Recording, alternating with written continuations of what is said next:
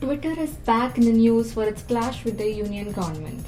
When the Indian government claimed that the microblogging platform has not removed the tweets that are against the IT Act, Twitter says that several blocking orders were issued under Section 69A of the Act, but the government failed to reveal how the content is violating the law. Now, Twitter has moved to the High Court of Karnataka on this matter. What is the controversy all about?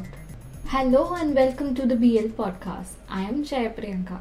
This is not the first time that the government has asked Twitter to block content. In 2012, 6 accounts with names PMO India, India PM that were duplicating Prime Minister's ID was blocked by Twitter. There were many other controversies. Here are some of them. When the special status of Jammu and Kashmir was revoked in 2019, accounts of separatist leaders like Saeed Ali Shah Gilani were blocked. Later in 2021, hundreds of accounts that were allegedly reported by the government to spread fake information about the farmers' protest were blocked. There was a huge clash when Twitter refused to remove the manipulated media tag from the BJP spokesperson's post. Its office were even raided. Uttar Pradesh police booked Twitter for allegedly promoting child pornography. The government accused Twitter of not acting fast enough on the spread of COVID misinformation. Is the disappointment only for the government? No, the social media platform too had its own issues with the rules in India. Twitter shared its discontent about the new IT rules that could restrict the right to expression.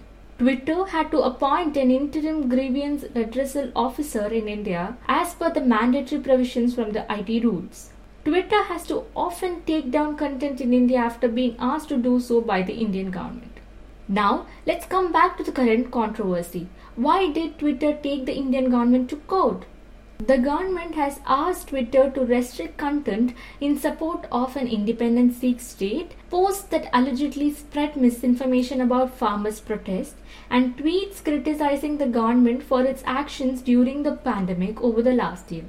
The Indian government is adamant that social media companies should follow Indian rules and regulations while operating in the country. Even Union Minister Rajiv Chandrasekhar tweeted that Twitter should follow the Indian rules. Twitter, in its petition, says that some of the content that was asked to block was posted by official handles of political parties, journalists, and individuals. It said that blocking those content would be in violation of the freedom to speech and expression. Twitter also argues that the government order issued in June 2020 asking for blocking accounts and content did not inform the original creators in many cases. Reports showed that the company had complied with the June 27 notice by taking down some of the controversial tweets and is now taking the order for judicial review.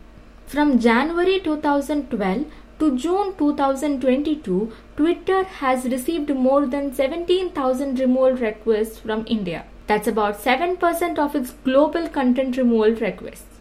Requests to block and remove tweets is not unique to India.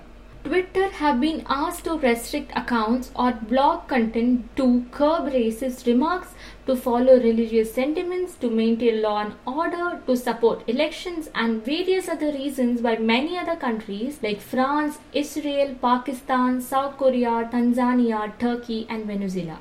There are a lot of countries that has blocked Twitter permanently from its boundaries. The last being Russia, which blocked Twitter to curb the spread of agitation against the Ukraine invasion. The other countries are China, Iran, Myanmar, North Korea, Turkmenistan, and Uzbekistan. This is not only a Twitter problem. Facebook took action against about 17.5 million content pieces in May 2022 across multiple categories. Instagram actioned nearly 4.1 million pieces of content across 12 categories during the same period under the new IT rules. As on January 2022, Twitter has around 23.6 million users from India, which is the highest after United States and Japan. India being one of the biggest markets, a decision made here would impact Twitter's business across the globe. Hence, it's a wait and watch game between the IT rules and the right to expression. One way to avoid such controversy in future is to have proper rules in place to regulate both government and the social media companies. Thank you for listening to our podcast. For more such podcasts, subscribe to us. This is Jaya Priyanka signing off.